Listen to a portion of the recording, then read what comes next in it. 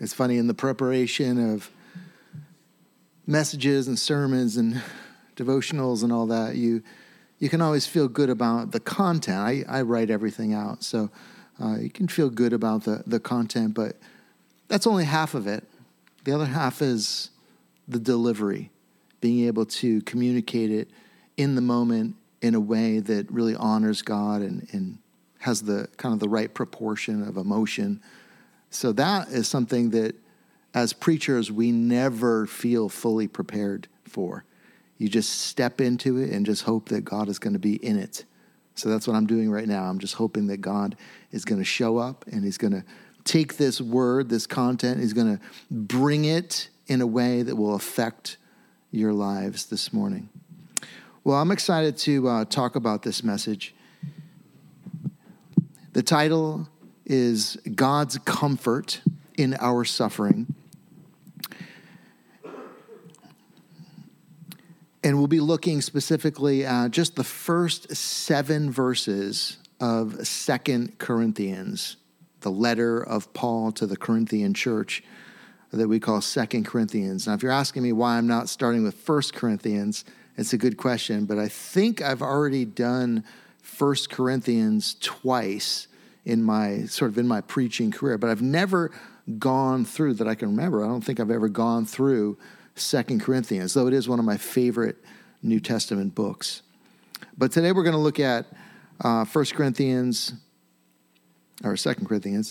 chapter 1, verses 1 to 7 in this series. And we'll stay with this book for quite a while. As you know, if you've been a part of this church for any length of time, I take my time through books of the Bible. I think it's good to do that. I think that there are so many things to be discovered if we would just slow down and really kind of go deep rather than wide. There's no rush. We don't have to get through 2 Corinthians by Easter. There's no rush to do that. We're just going to take our time and allow God to speak to us through this incredible book. Well, I'm going to just read through these verses and just make a couple comments here and there, and then we'll kind of circle around and draw some truths out. So 2 Corinthians chapter 1, verses 1 to 7. It starts with Paul, an apostle of Christ Jesus by the will of God. Now, I just want to take a moment here and just say that apostle was the specific role that Paul played in the church. He was probably the greatest Christian who ever lived, and he wrote most of the New Testament. Apostle essentially means one sent on a mission, or what we would call today, what we just kind of talked about, a missionary. Paul was a missionary. He also referred to himself as an elder. Sometimes he referred to himself as just the servant of the Lord, or the servant of Jesus. The important aspect here is this phrase, by the will of God. What does that mean? It's not just a filler phrase. Paul was making it clear that he was not a self-appointed apostle. He was not merely credentialed by an organization or by a denomination to be an apostle. God himself commissioned him. God himself assigned him to do the work that he was to do. God appointed him to spread the gospel all over the known world to both Jews and Gentiles. So Paul, an apostle of Christ by the will of God, and Timothy, our brother. And if you're wondering who Timothy is, he was a younger minister of the gospel. Paul sort of mentored him. You could call him a son in the faith. They served together. The text continues and says, to the church of God that is at Corinth, with all the saints who are in the whole of Achaia, grace to you and peace from God our Father and the Lord Jesus Christ. It's interesting to just kind of realize that this letter did not go out just to a church. When we think about like the church in Corinth, in our minds, we usually, because we're here in America, we maybe think of like it's a big city, about 80,000 people. So maybe there was, a church of 300 or 500, and they gathered together in a big building somewhere. But it wasn't really like that. because in the first century, churches mostly met in houses, and maybe some of those houses had great rooms, but a church, maybe an average church size was maybe 20 or 30 or maybe 40 if they packed them in. So, when it grew too big, they would split up and then start another one. And so it's possible that this letter of 2 Corinthians went out to dozens, maybe even hundreds of different small churches scattered all throughout what is today Greece. I just think that's interesting. I don't think it'll change your life, but I think it's interesting. And then he gets to the main text we're going to look at, verses 3-7. Blessed be the God and Father of our Lord Jesus Christ, the Father of mercies and God of all comfort, who comforts us in all our affliction, so that we may be able to comfort those who are in any affliction with the comfort with which we ourselves are comforted by God. For as we share abundantly in Christ's sufferings, so through Christ we share abundantly in comfort too. If we are afflicted, it is for your comfort and salvation.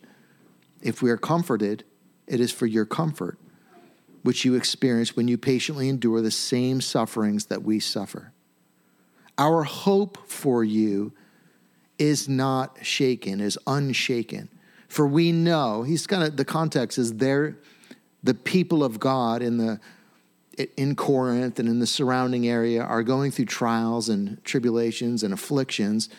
And as Paul kind of looks out at them, he's saying, my hope for you is unshaken. For we know that as you share in our sufferings, you will also share in our comfort. Now, we've all had our share of suffering. I can only imagine the collective suffering, even in this room, in this moment. It's part of the human experience to suffer. No one is exempt. No one can hide from it. Suffering comes in all kinds of shapes and sizes. There's physical and emotional and social and financial, mental, spiritual suffering. Our bones ache. Our teeth rot. Our organs fail. Our hearing fades. Our houses get damaged. In storms, we get in accidents. We get poked in the eye playing basketball. As one of our dear young men, that happened to him a couple months ago, and it was kind of a serious thing.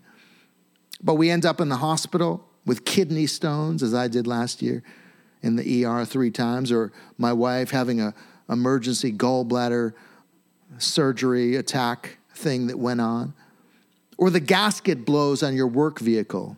You know who I'm talking about. We lose a loved one. Some of you know Greg Strockoff, who attended this church for years, passed away in just the last week. And his daughter, Christina, who was part of our City Love team and was a RISD student, faithful member of this church for many, many years, grieving. But we lose jobs, we lose important things. There are the tiny afflictions like hangnails and canker sores and allergies and skin issues and back pain. We are hurt and even betrayed by people. We are robbed at times, scammed. We suffer anxiety, depression. We carry guilt from the sins of our youth or from the sins of yesterday. We deal with strained relationships within our families. We're broken from years of abuse, lonely. We struggle to control negative emotions. We are just exhausted at times. I could keep going on and on and on. This is the human experience. We all suffer in diverse ways. The thing about suffering is that we don't like it. I think most of us, I would say, don't like it. We want to avoid it if possible, or at least minimize it.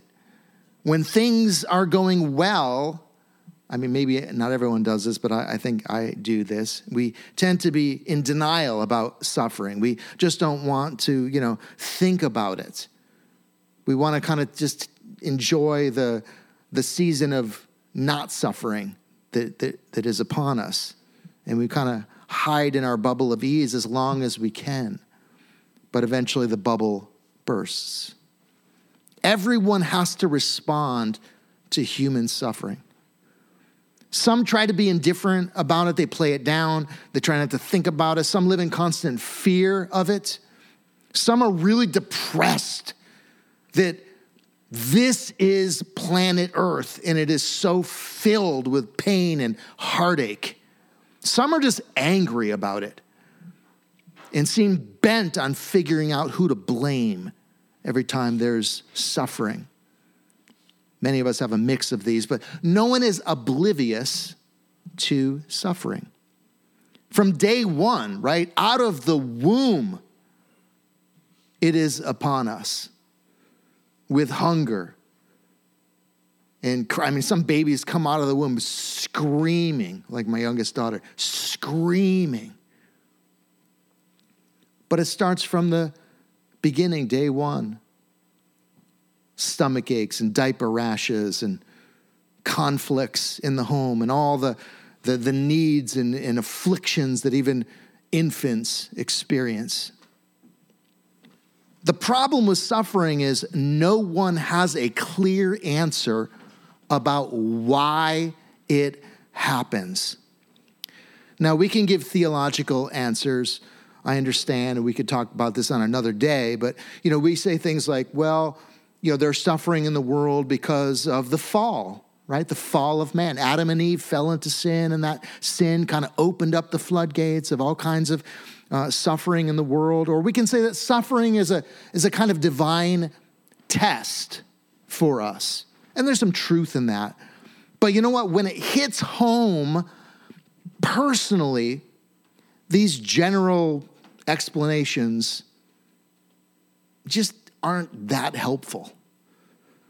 We wonder, is the affliction from Satan?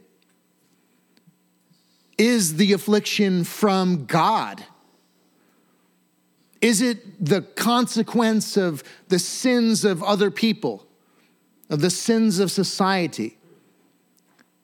Is my suffering the consequence of my own sin in some way? We start asking these questions, and listen, nobody can adequately answer these questions. The why of suffering is a mystery. And the perplexing question of why, listen, was asked by many prophets and psalmists and individuals in the Bible. I'll just give you a couple. Habakkuk chapter 1, the prophet says, "O Lord, how long shall I cry for help and you will not hear? Or cry to you violence and you will not save? Why do you make me see iniquity? Why do you idly look at wrong? Destruction and violence are before me. Strife and contention arise." Or David in Psalm 13 says, "How long, O Lord, will you forget me forever?" In other words, what is going on? How long will you hide your face from me? How long must I take counsel in my soul and have sorrow in my heart all the day? How long shall my enemy be exalted over me? Or Job takes it another step further in chapter 10, verse 18. "Why did you bring me out of the womb? Would that I had died before any eye had seen me." In other words, if I was going to go through all this, why did you even make me? These are deep questions. Why? And Job was full of questions, and God really, in the long book of Job, really didn't answer most of Job's questions. We might think that humans make too much of suffering. Maybe we give it too much attention. It's the theme of so many books and songs and movies. It has driven much art through the ages. And it's a major theme, really, in every single religion. Every religion tries to explain or kind of give some sort of explanation for human suffering. Why are we so obsessed with suffering? Well, here's why. It's because we know what it can do to the human spirit. Suffering can cause despair, debilitating fears. It can cause people to lose heart, to lose all motivation. It can deplete joy. It can be so tormenting that it can lead to suicide. It can break a person's confidence. Suffering can destroy a career. It can destroy a marriage, a family. It can bring a man to financial ruin, to homelessness. We know what suffering can do. It can take a sweet person and turn them vile and bitter. Because suffering always changes people, for better or for worse. It cannot be avoided, and we know the potential negative effect it can have on us and those we love. So it's hard not to be deeply concerned about it as humans. Now, we all eventually realize that no one can fully explain why suffering happens, and no one can hide from it.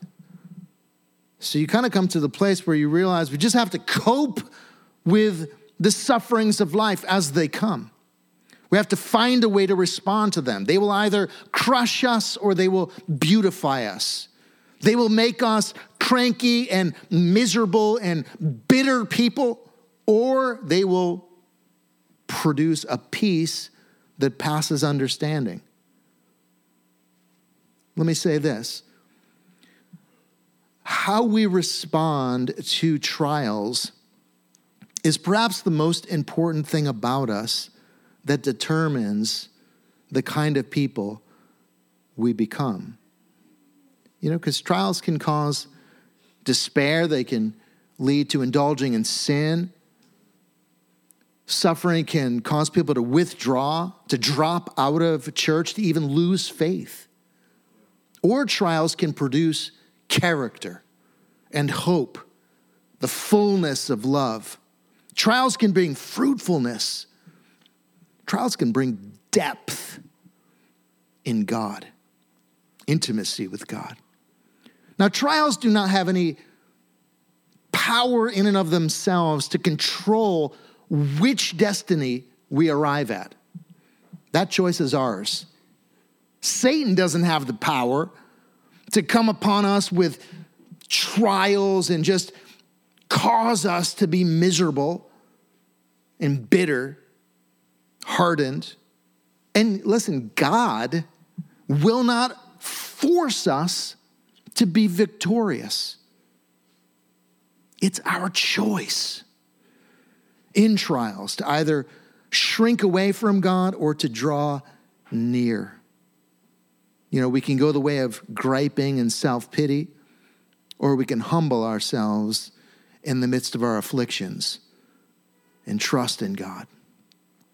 The floods will come. Our job is to cling to Christ, to hold on tightly to him, to trust in him always. All right, so that's kind of my long intro. Here are the three things that I believe these few verses are making clear for us about suffering. Three things. The first is this: suffering is a reality. And Paul says it right in the text. He says, we share abundantly in Christ's sufferings. By we, he's referring to we Christians, but it could even apply to just we human beings in every single generation. Afflictions will come. That's what Paul is saying here. No one is exempt from difficulties. Jesus promised In the world you will have trouble. But be of good cheer, I have overcome the world. Paul said, many are the afflictions of the righteous. Peter put it this way, beloved, do not be surprised at the fiery trial which is to come upon you to test you as though something strange were happening to you. Christians suffer. They get ill. They die. Suffering is part of being human. Now, sometimes God alleviates suffering, right? There are interventions, but not always. And I would say this, no honest theologian can explain why God seems to intervene sometimes and not at other times. There is a mystery in that. Christians suffer pain in their bodies. They suffer the full range of mental illnesses.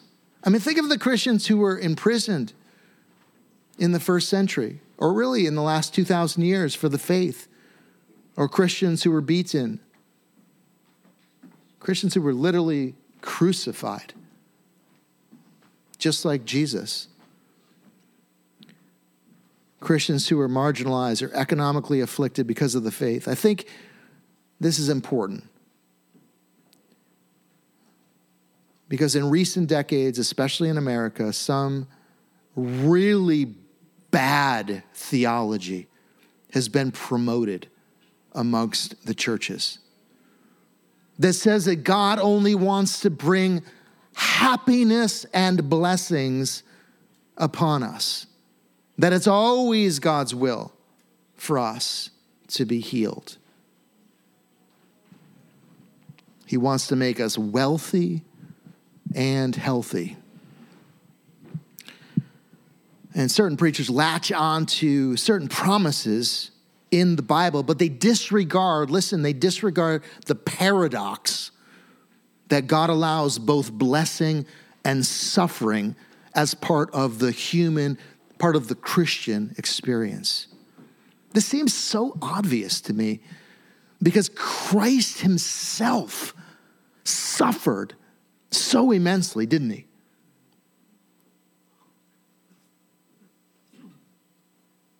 I mean, aren't we called to follow in the footsteps of Jesus?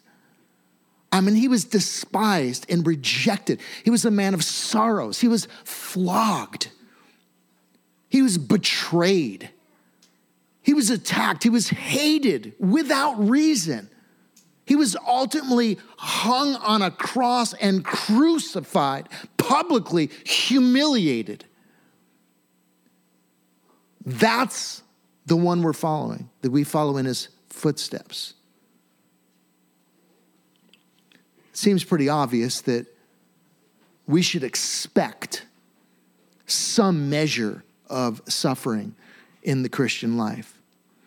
So let's be clear that God tells us that we share abundantly in Christ's suffering. I think it's important because if we fail to understand this, you know what happens to people who think that everything's just going to be made wonderful by God and life is going to be great because now that I'm a Christian, everything's just going to fall into place and only blessings and good things are going to come my way. Well, life happens. And what happens is a person's life does not fit their theology. And so they begin to crumble and they begin to fall apart and they become shipwrecked in the faith, it really kind of in their bad theology. This is why theology is important. It's important to understand the truth, really understand the full extent of Scripture. Even though that's not what we want to hear. I mean, this is what the false prophets were all about in the Old Testament, especially, and in the New Testament too, but especially the Old Testament. They were always giving false prophecies of like, you will be, it will go well for you and nothing bad will happen and blessings are going to come your way. And these were the false prophets that would give these things. And then the real prophets would come along and say, actually, no, judgment is coming and the bottom's going to fall out soon. Okay, we don't want to hear that. Nobody wanted to hear. They killed the prophets. Nobody wanted to hear the prophet's message of, gloom and doom and destruction is coming. They wanted to hear the smooth, exciting, fun, good news of the fake prophets. Do you hear what I'm saying? The scriptures are filled with this. But the problem with the false prophets and the message of the false prophets is it doesn't work. Eventually it falls apart.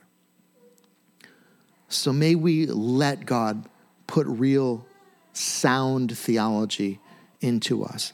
So the second thing I see in these verses about suffering is this. Suffering provides opportunity to experience divine comfort. He says this, "Blessed be the God and Father of our Lord Jesus Christ, the Father of mercies and the God of all comfort, who comforts us in all of our affliction. As we share abundantly in Christ's suffering, so through Christ we share abundantly in comfort too." Now, what does Paul mean by comfort? The word comfort, I don't know, it kind of conjures up images of pillows and blankets, or we think about comfort food, or we think about a comfortable lifestyle where, we just sort of have everything we need and more. But this is not really what Paul had in mind when he used this word comfort. Divine comfort includes spiritual strengthening. It is God supplying what we need to get through, even in the most difficult times. It is the impartation of peace, the nearness of God. It is a word from God, straight to the heart in your darkest hour. Sometimes God comforts us by just manifesting himself and just speaking to our heart and saying, "I am with you." It comes in many different shapes, and it especially comes in very personal ways. It's a kind of carefully crafted personal blessing that comes to us from God in our time of affliction. So Paul is saying that God will comfort us in affliction. In fact, when afflictions are abundant, God will match them with abundant comfort. What God is saying is that there are treasures to be found in every valley. Every affliction has something beautiful and meaningful in it. There are riches that can only be mined in the valley of affliction. Here's a picture of what God can do in a time of affliction. Isaiah 43 says, "When you pass through the waters, I will be with you, and through the rivers, they shall not overwhelm you. When you walk through fire, you shall not be burned, and the flame shall not consume you. For I am the Lord your God." And then he goes on to say, "You are precious in my eyes and honored. I love you. Fear not, for I am with you." Now, I don't think that we need to be excited about afflictions, because it could bring comfort. I think that would be a little crazy. Afflictions are unpleasant, grievous. It's okay to try to avoid them, or when they come, to try to get rid of them. Even Paul did that, right? He prayed over and over and over again that the thorn in his flesh would be removed. Jesus even prayed that the cup would be removed, if at all possible. "Take this cup from me, Father," when he was in the Garden of Gethsemane. David, the psalmist, the prophets cried out to be delivered from things. That's okay. That's human to do that. But suffering can bring about good. That's why David in Psalm 119 said, "It is good for me to be afflicted." Afflictions provide opportunity to experience the comfort that comes from God. It can make God real. There are certain aspects of our fellowship with God that only come as we share in the fellowship of his sufferings.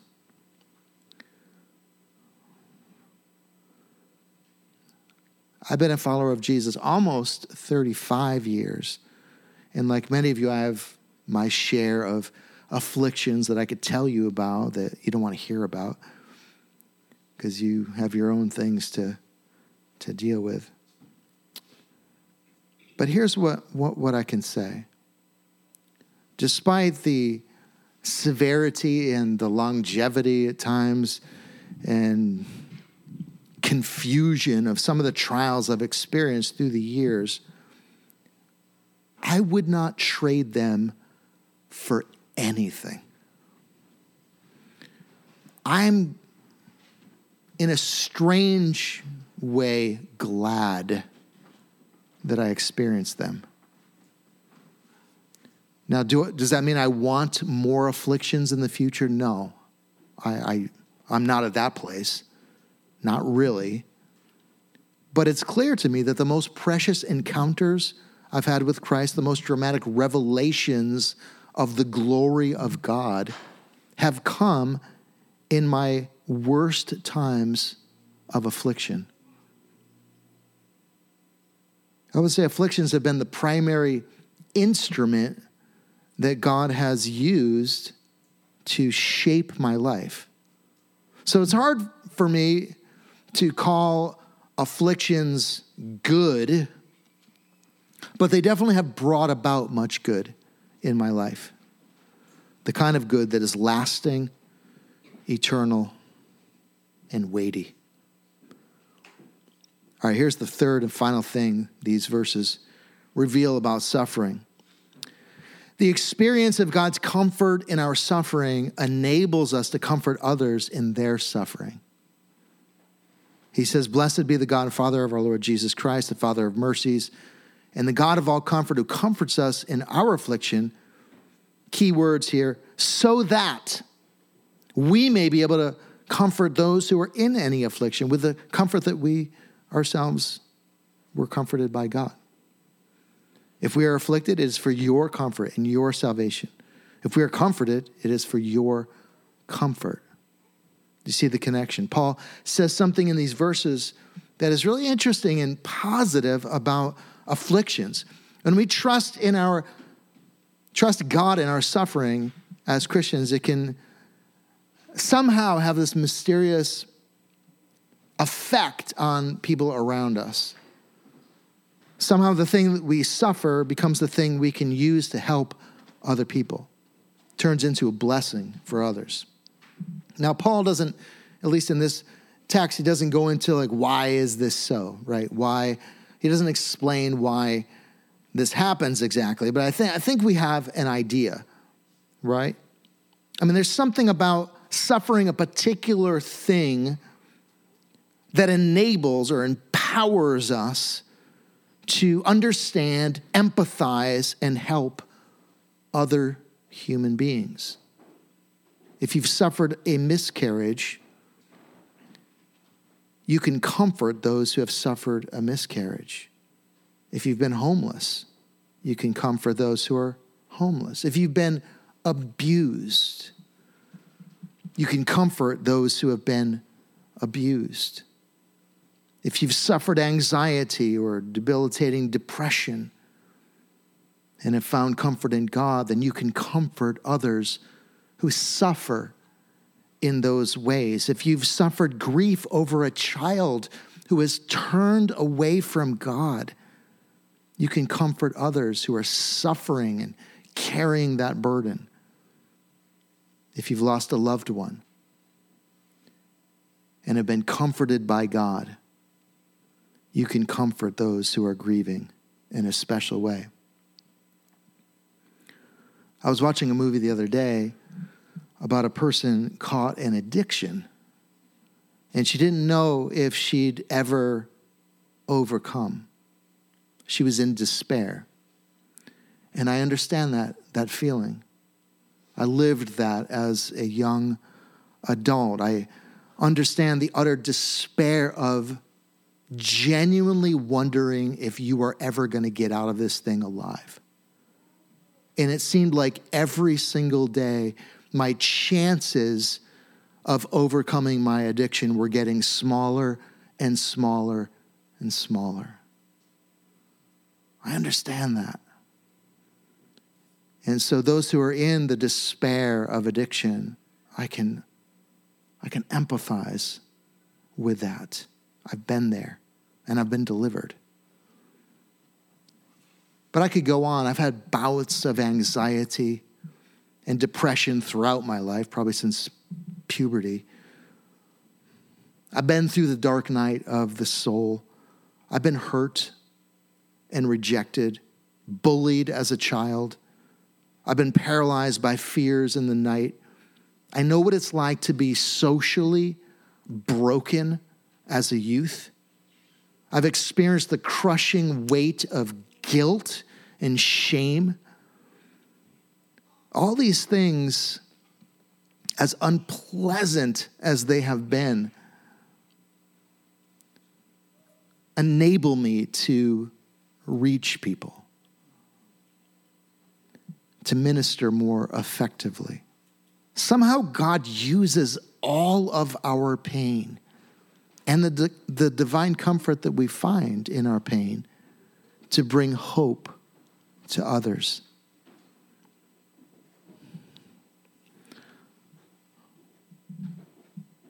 Again, I am not saying, bring on the afflictions, Lord, because they're good. I haven't arrived in that place. I mean, it seems like the Apostle Paul was a little further, like, rejoice in sufferings. And, I delight in sufferings and persecution, like, because when I'm weak, then I'm strong in God, and I'm not quite there yet. Like, I still want to avoid any kind of affliction, and when affliction comes, I want to get out of it as quick as I can. So maybe you can judge me for that, but I'm still, I don't like to suffer. But I do see that it brings about good. Suffering is a reality for all of us. We can't avoid it. But we can hold on tightly to God through our afflictions, and he will produce something good and lasting. Not a drop of our suffering will be wasted. God will use every bit of it to shape us, to reveal himself, to make our ministry to others more fruitful. He will be with us in it and turn it into something of eternal value. 2 Corinthians 4, verse 17 says, this light momentary affliction is preparing for us an eternal weight of glory beyond all comparison. And that's all I got. But I do want to give you a little homework assignment if you're open to it. We're going to respond this morning too with a song or two. Abby's going to come back up. You can make your way up. But this is kind of going back. Hopefully everybody's heard of this band called U2. Now it's like we grew up on, in the 80s and whatever. I guess it was a long time ago, early 80s when U2 kind of came on the scene. But I think one of their early albums called War, I think it was their third album, there's a song on that album called Drowning Man.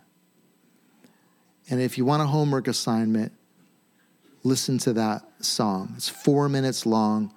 Put on some headphones, find a quiet place, and just let it wash over you. It's kind of the voice of the Lord God speaking, and you'll catch some imagery from Isaiah chapter 40, and there's one phrase in there that says, hold on tightly.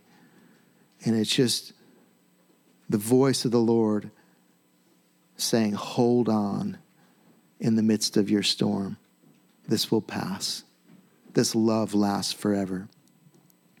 But that's your homework assignment. We'll see how many. Don't come back next week unless you do your homework. I'm just kidding. Hopefully you have Spotify or Figure It Out or Apple Music or something like that.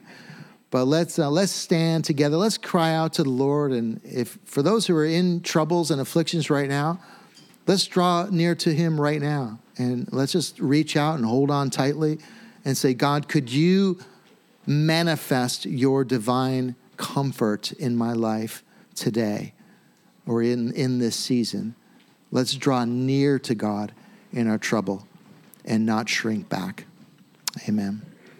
All right. Thanks, Abby. Take us away.